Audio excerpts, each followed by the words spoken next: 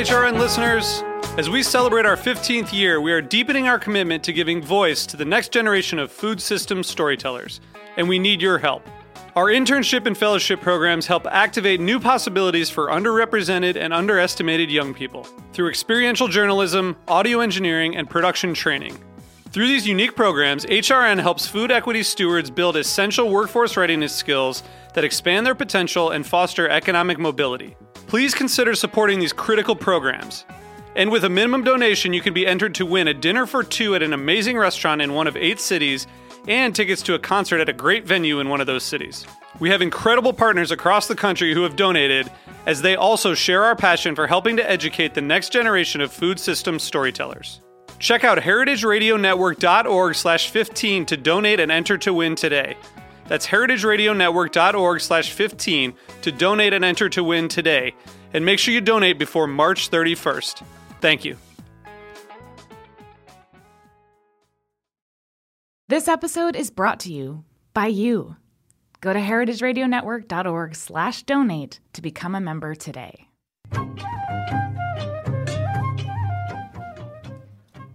Hi, and welcome to A Taste of the Past. I'm your host, Linda Palacio, on this journey through culinary history. And today we're going to be talking about the resurrection of something that just about everybody is familiar with, at least in name. But the question is, how did a simple pie cart vendor develop one of the most famous hot dogs and then one of the largest restaurants in the country? We're going to find out about that. And what we're talking about is the Coney Island hot dog, or the Coney Island Red Hot. Everyone, whether you've been to Coney Island, been to New York, or if you live, well, I would say probably outside the country even, you've heard of the Coney Island hot dog. It's become kind of a thing on its own. No one really knows, I think, what it is anymore. But back in 1867, a German immigrant developed this hot dog, and the rest is, as they say, history.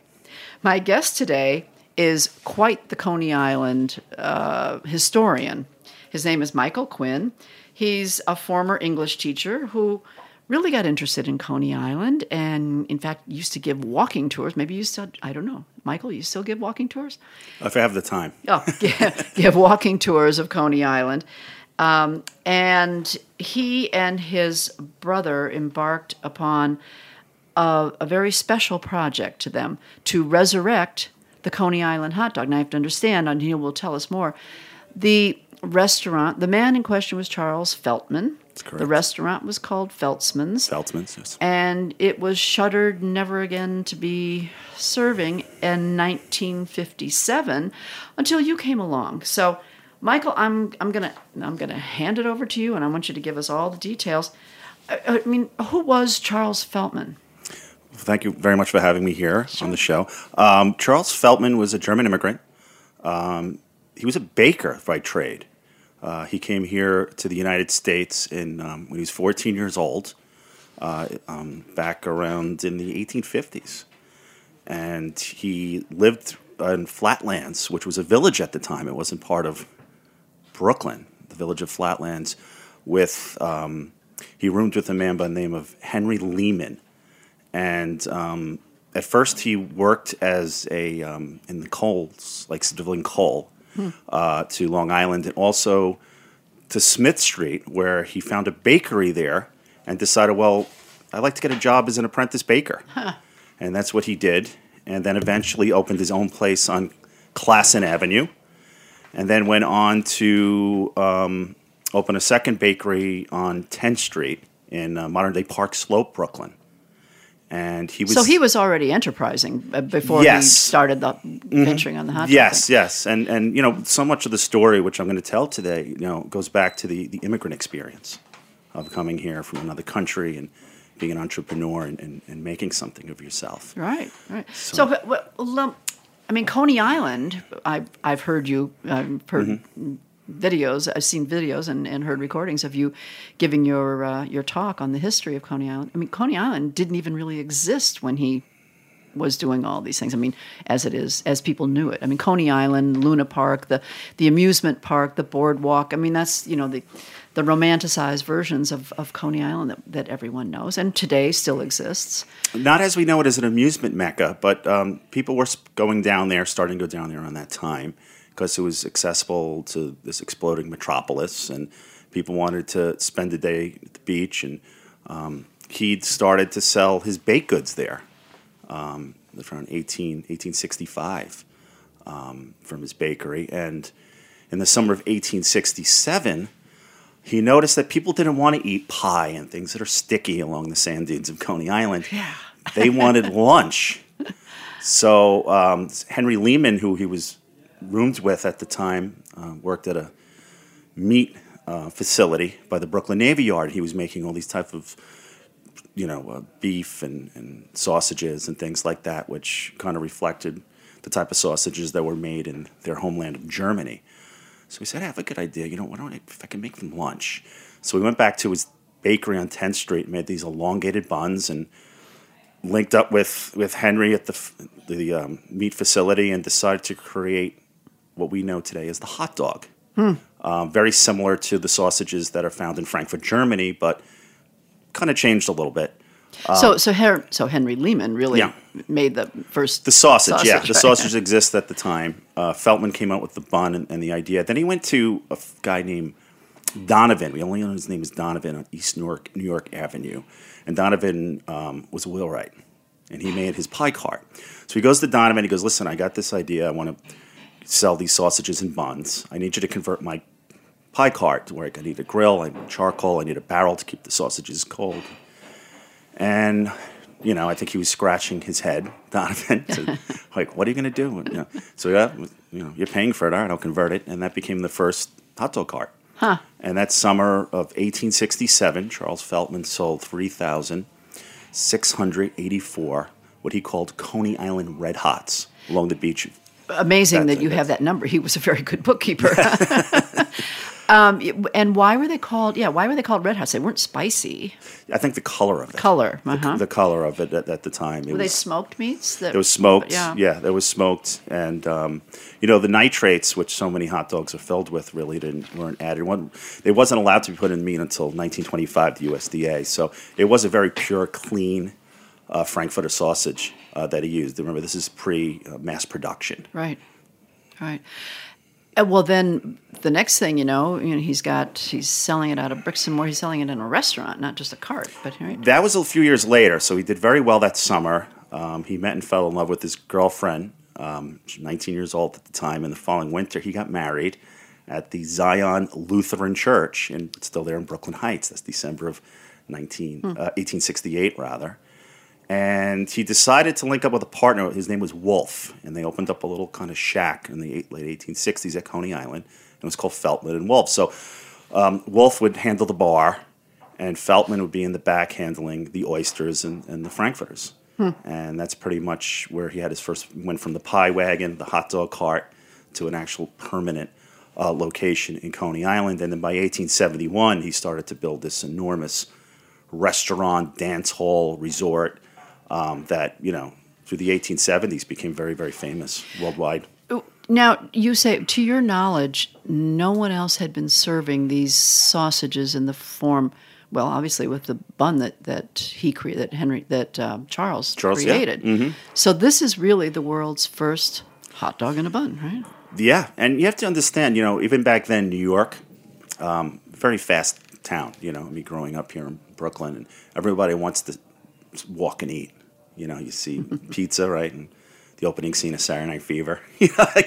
So he understood that people didn't want to have to sit down. They didn't want to use utensils, especially in Coney Island. It's recreation. Why, I could take this sausage on a bun and ride a carousel or feed a baby or that's a very New York thing that he understood.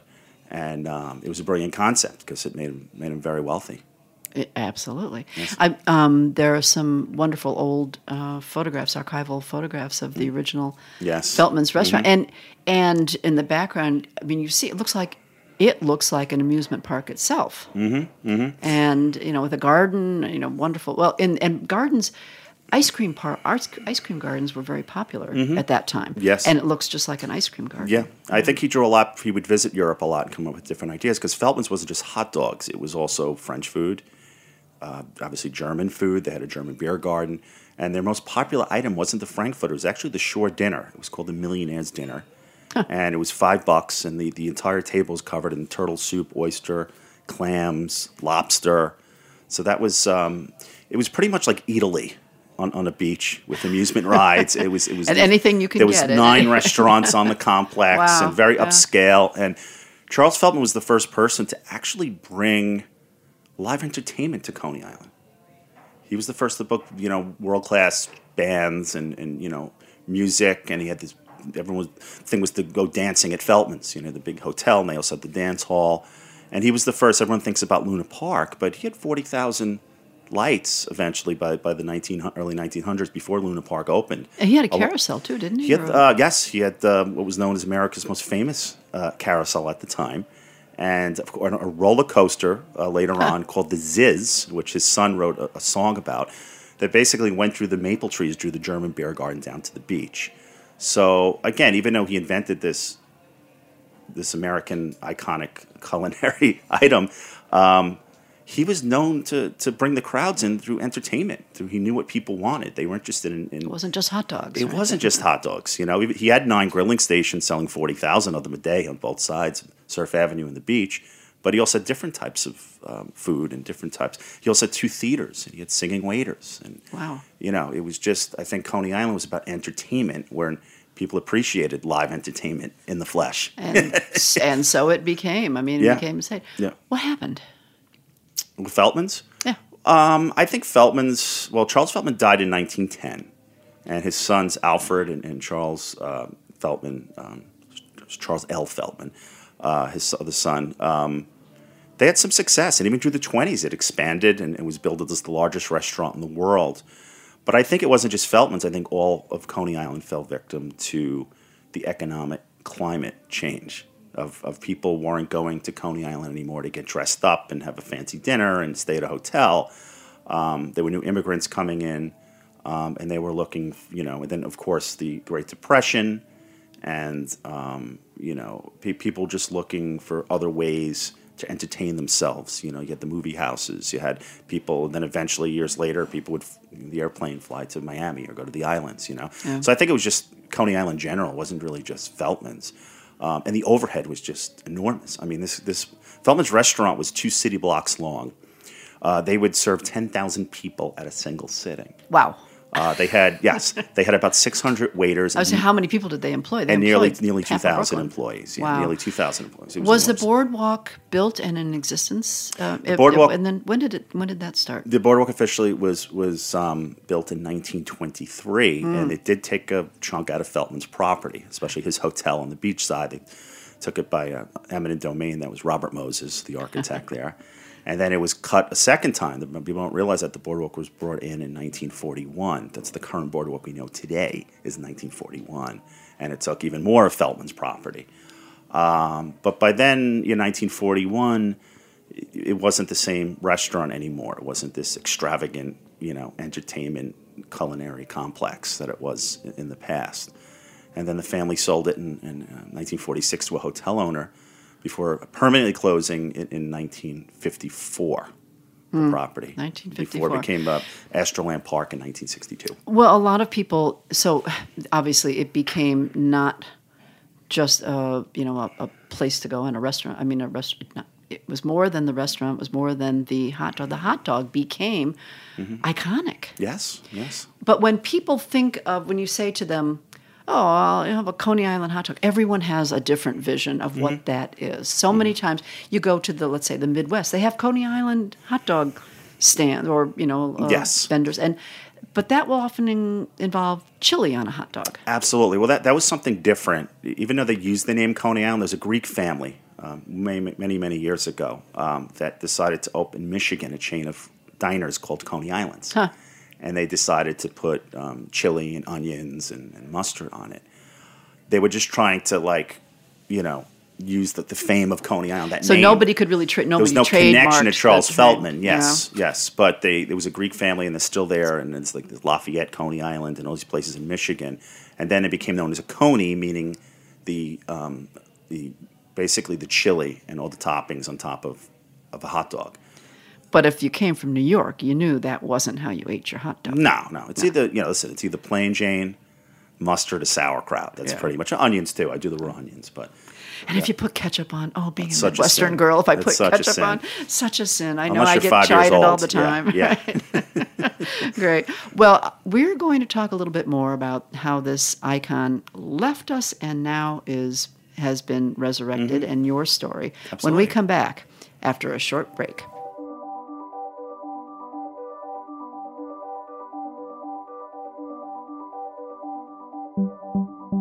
This episode is brought to you by you. Heritage Radio Network makes your favorite food podcasts. And now we need you to lend your voice to our community and show your support of food radio. Become a member today. HRN releases 35 weekly shows each week and is a globally respected voice in food media. But believe it or not, we're still a very small grassroots organization. HRN is powered by a small but mighty staff of 4 people, and HRN's incredible hosts who volunteer their time to bring you the best food podcasts out there. Our hosts are experts in their field, whether it's food writing, mixology, culinary history, craft beer, LGBTQ issues, and so much more. And they're committed to making sure that the stories that matter to you keep coming each week. We believe that a thoughtful, committed group can change the world. So join us. Add your voice and support HRN by making a donation of any amount. Go to heritageradionetwork.org/donate. Okay, we're back, and I'm talking with Michael Quinn. Michael Quinn and his brother, and do you have other people involved in the business, I'm sure? And, Yes, we have a few people that work for us. So. all right. Have resurrected the famous Coney Island hot dog. No, not the place where it's sold and not on Coney Island. And although you did try that for a while, That's too, correct. right? Yes. But first of all, I want to ask you, this was a very special project for you and your brother. So what drew you to do this? It's my grandfather. My grandfather went to Feltman's. His father had taken him to Feltman's. And you grew up in Coney Island, in the area of Brooklyn? Yeah, I was born in an apartment building owned by Trump.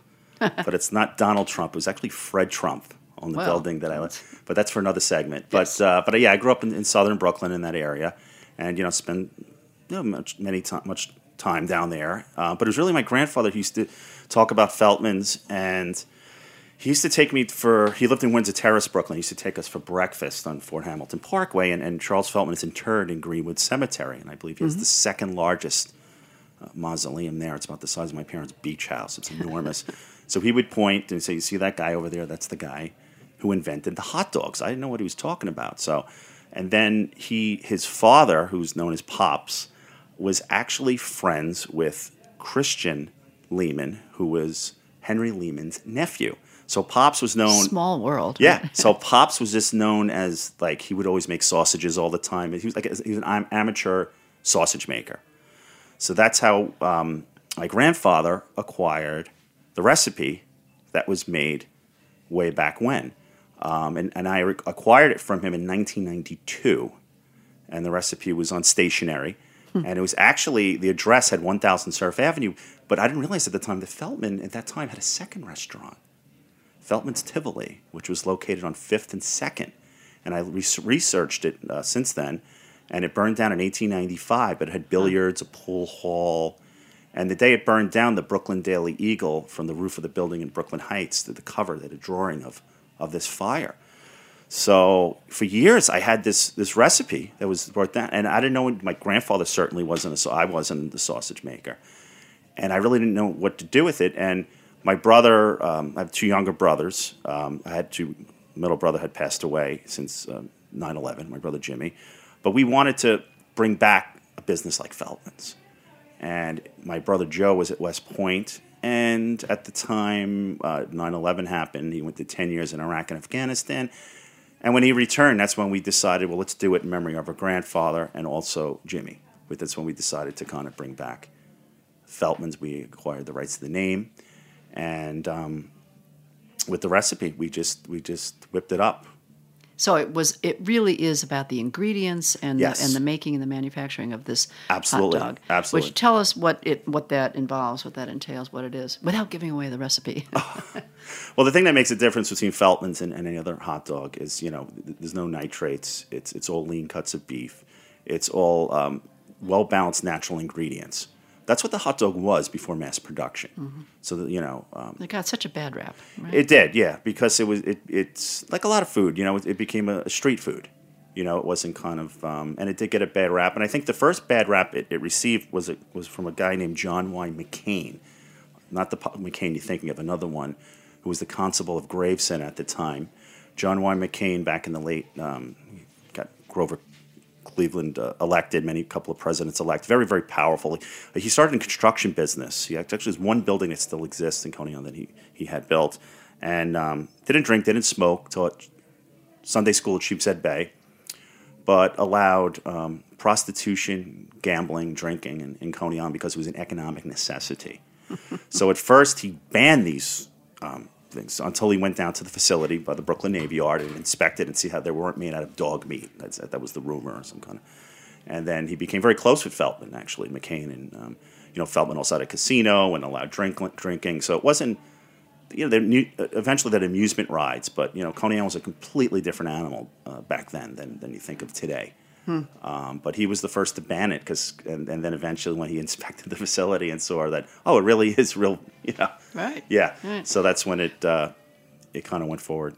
So you actually resurrected the establishment as well, one of the restaurants, did you not? I mean, you sold them out of a restaurant or out of a storefront, or? Yes, I approached the current owner of the property is the city of New York. And they licensed it to a company based in Italy called Zamperla, which here it's known as, they own it, it's called Luna Park. It's not the original Luna Park, but they kind of had taken the name. And we licensed it to them for a couple of seasons. We had a contract, and unfortunately they breached the contract severely.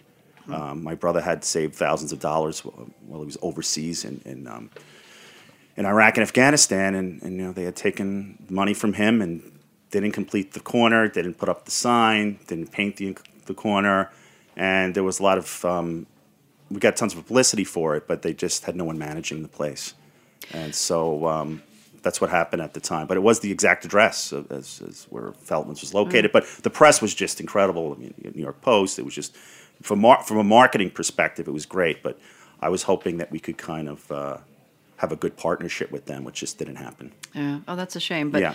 but the good news is the hot dogs are manufactured. They're manufactured and packaged and sold all over the country. Absolutely, absolutely. And before I did that, I had a little takeout window on St. Mark's Place. That's where things really started to happen for us.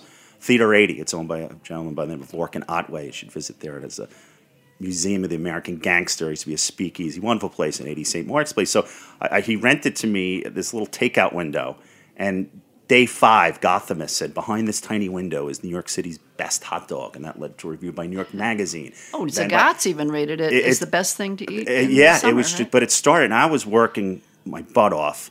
Like, I started part-time, then I was doing 10-hour days from this tiny, no air conditioner, tiny little takeout window in the East Village.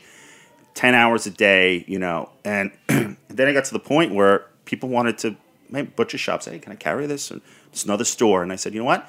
Forget about this. Why don't we just package it and be and wholesalers, sell it? right? Yeah, let's just wholesale it. So we closed that location a year ago.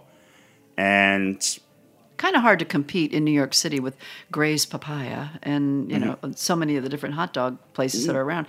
Yeah. And they're not, people are diehard fans of their favorites, but this one is one you can really stand behind. Right? Well, it is, and we have people like Kobayashi, who's the Japanese hot dog eating champ years ago. I mean, he tried it one time, and his eyes went behind his head. He said, "This is the best hot dog I've had in my entire life," and I've had a few of my lifetime. And we hang out once in a while, and it was one night, one place that sells our hot, which I'm very proud of, even more than bringing it back to Coney Island, McSorley's Ale House, which is the oldest saloon in New York City.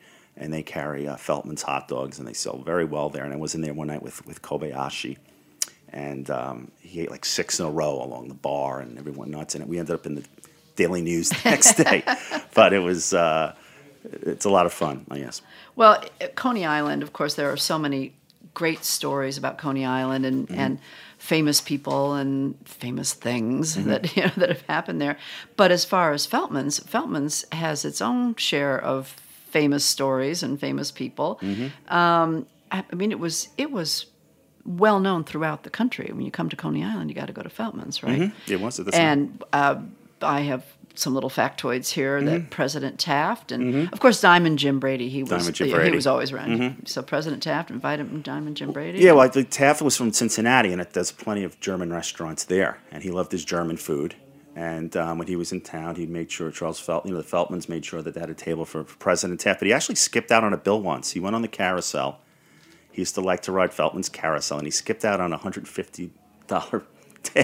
Too many steins Too of many beer, steins maybe? in the beer garden, at the time.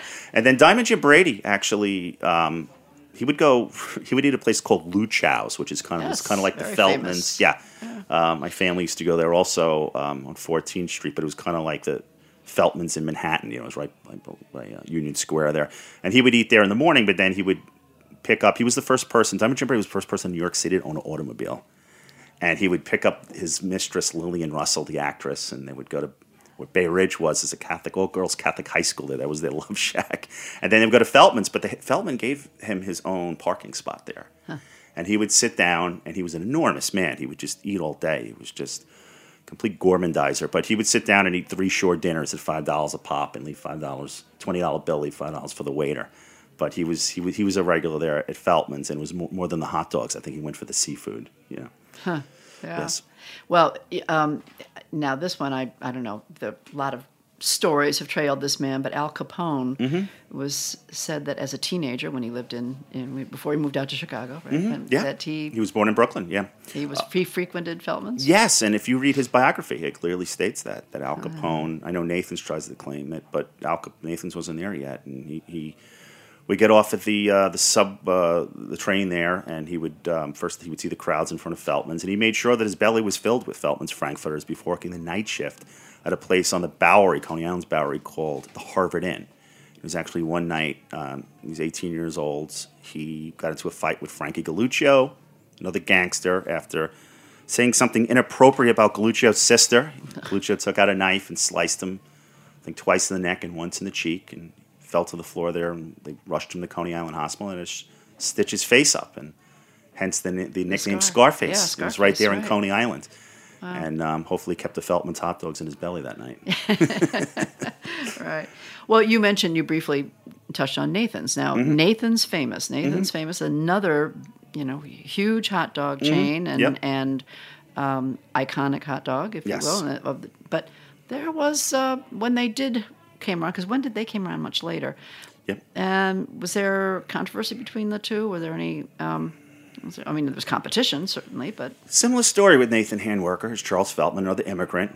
Charles Feltman was Lutheran, German.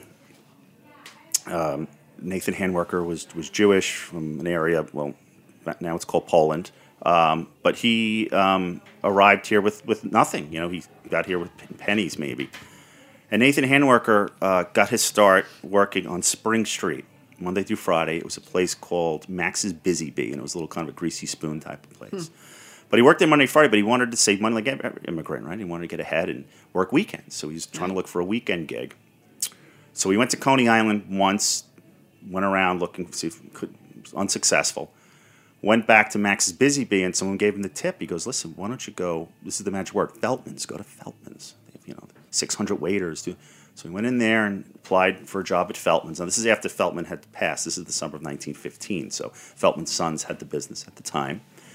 And he got a job as a meager bun slicer at one of the 9 grilling stations at Feltman's. And he spent the weekend sleeping on the kitchen floor to save money for traveling back and forth from the lower Manhattan. He slept on the floor of Feltman's kitchen, and he lived off of Feltman's Frankfurters. And then he happened to meet 2 singing waiters who just got their start in show business at Feltman's in the German beer garden named Jimmy Durante and Eddie Cantor. So from what I've heard is that they're the ones who was able to score him a loan of $300 because he was very good. He was a hustler to leave his job at Feltman's and go down the block and open up his own spot, which we need a partner at the time. And initially he was selling the same type of hot dogs that Feltman's was selling, but he knew he couldn't compete with Feltman's 10-cent francs. He wanted to undercut Feltman's.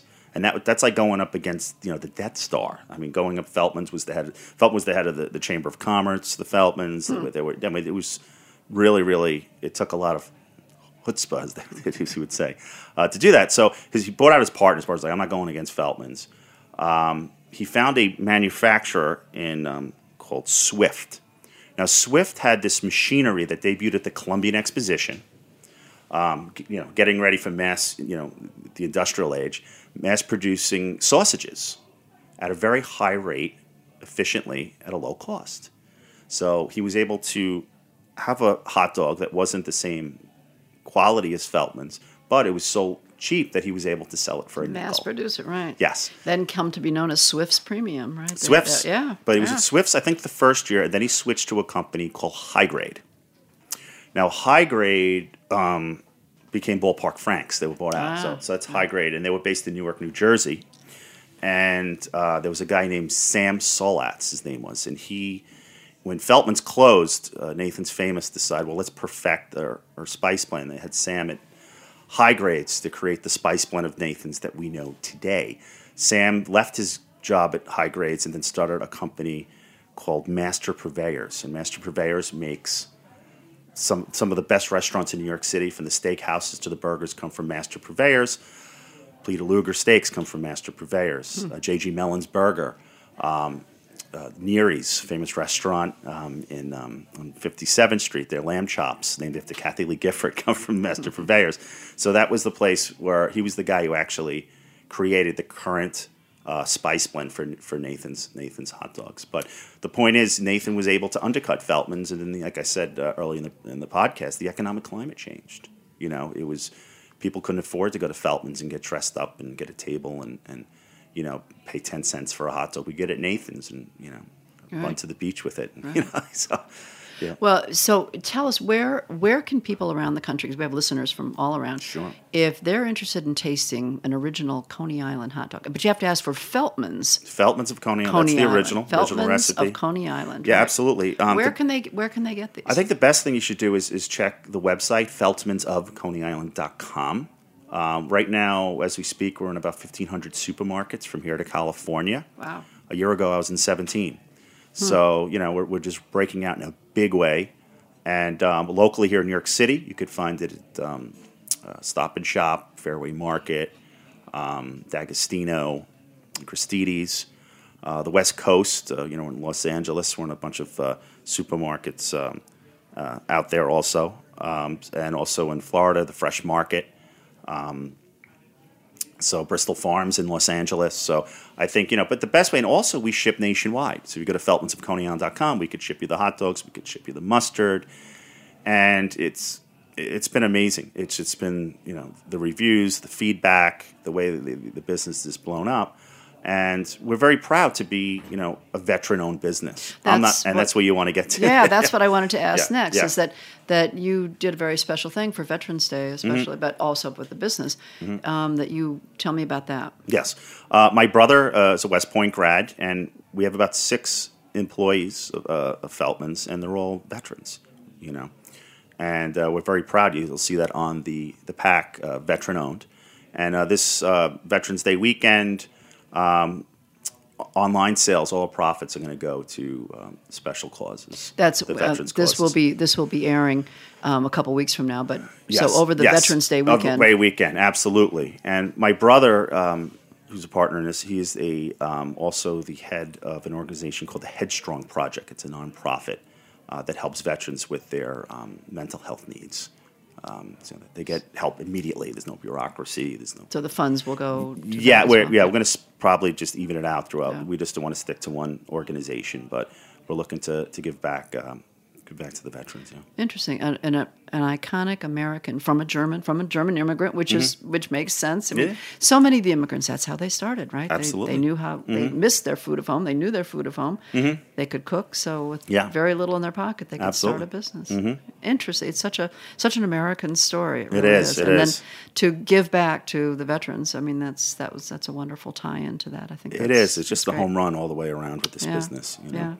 Well, Michael, thank you so much, Michael Quinn. Thanks. And I know you have so many more stories about Coney Island. You are a font of Coney Island knowledge. It's really And great. New York in general. I love New York City. Yeah, But, I thank you for spending the time and visiting me here at Roberta's. So even though we're not eating the hot dogs, we have a Roberta's pizza in front of us, which now has an Italian food. There you go. There you go. And it's become an American icon. Just as good as the hot dog, definitely in New York City. Okay. You said it, not me. Thanks again. Thank you so much for having me. And thank you Appreciate for it. listening. Again, this has been A Taste of the Past. A Taste of the Past is powered by Simplecast. Thanks for listening to Heritage Radio Network, food radio supported by you. For our freshest content, subscribe to our newsletter. Enter your email at the bottom of our website, heritageradionetwork.org. Connect with us on Instagram and Twitter at heritage_radio. You can also find us at facebook.com/Heritage Radio Network. Heritage Radio Network is a nonprofit organization driving conversations to make the world a better, fairer, and more delicious place. And we couldn't do it without support from listeners like you. Want to be part of the food world's most innovative community? Subscribe to the shows you like. Tell your friends. And please, join the HRN family by becoming a member. Just click on the heart at the top right of our homepage. Thanks for listening.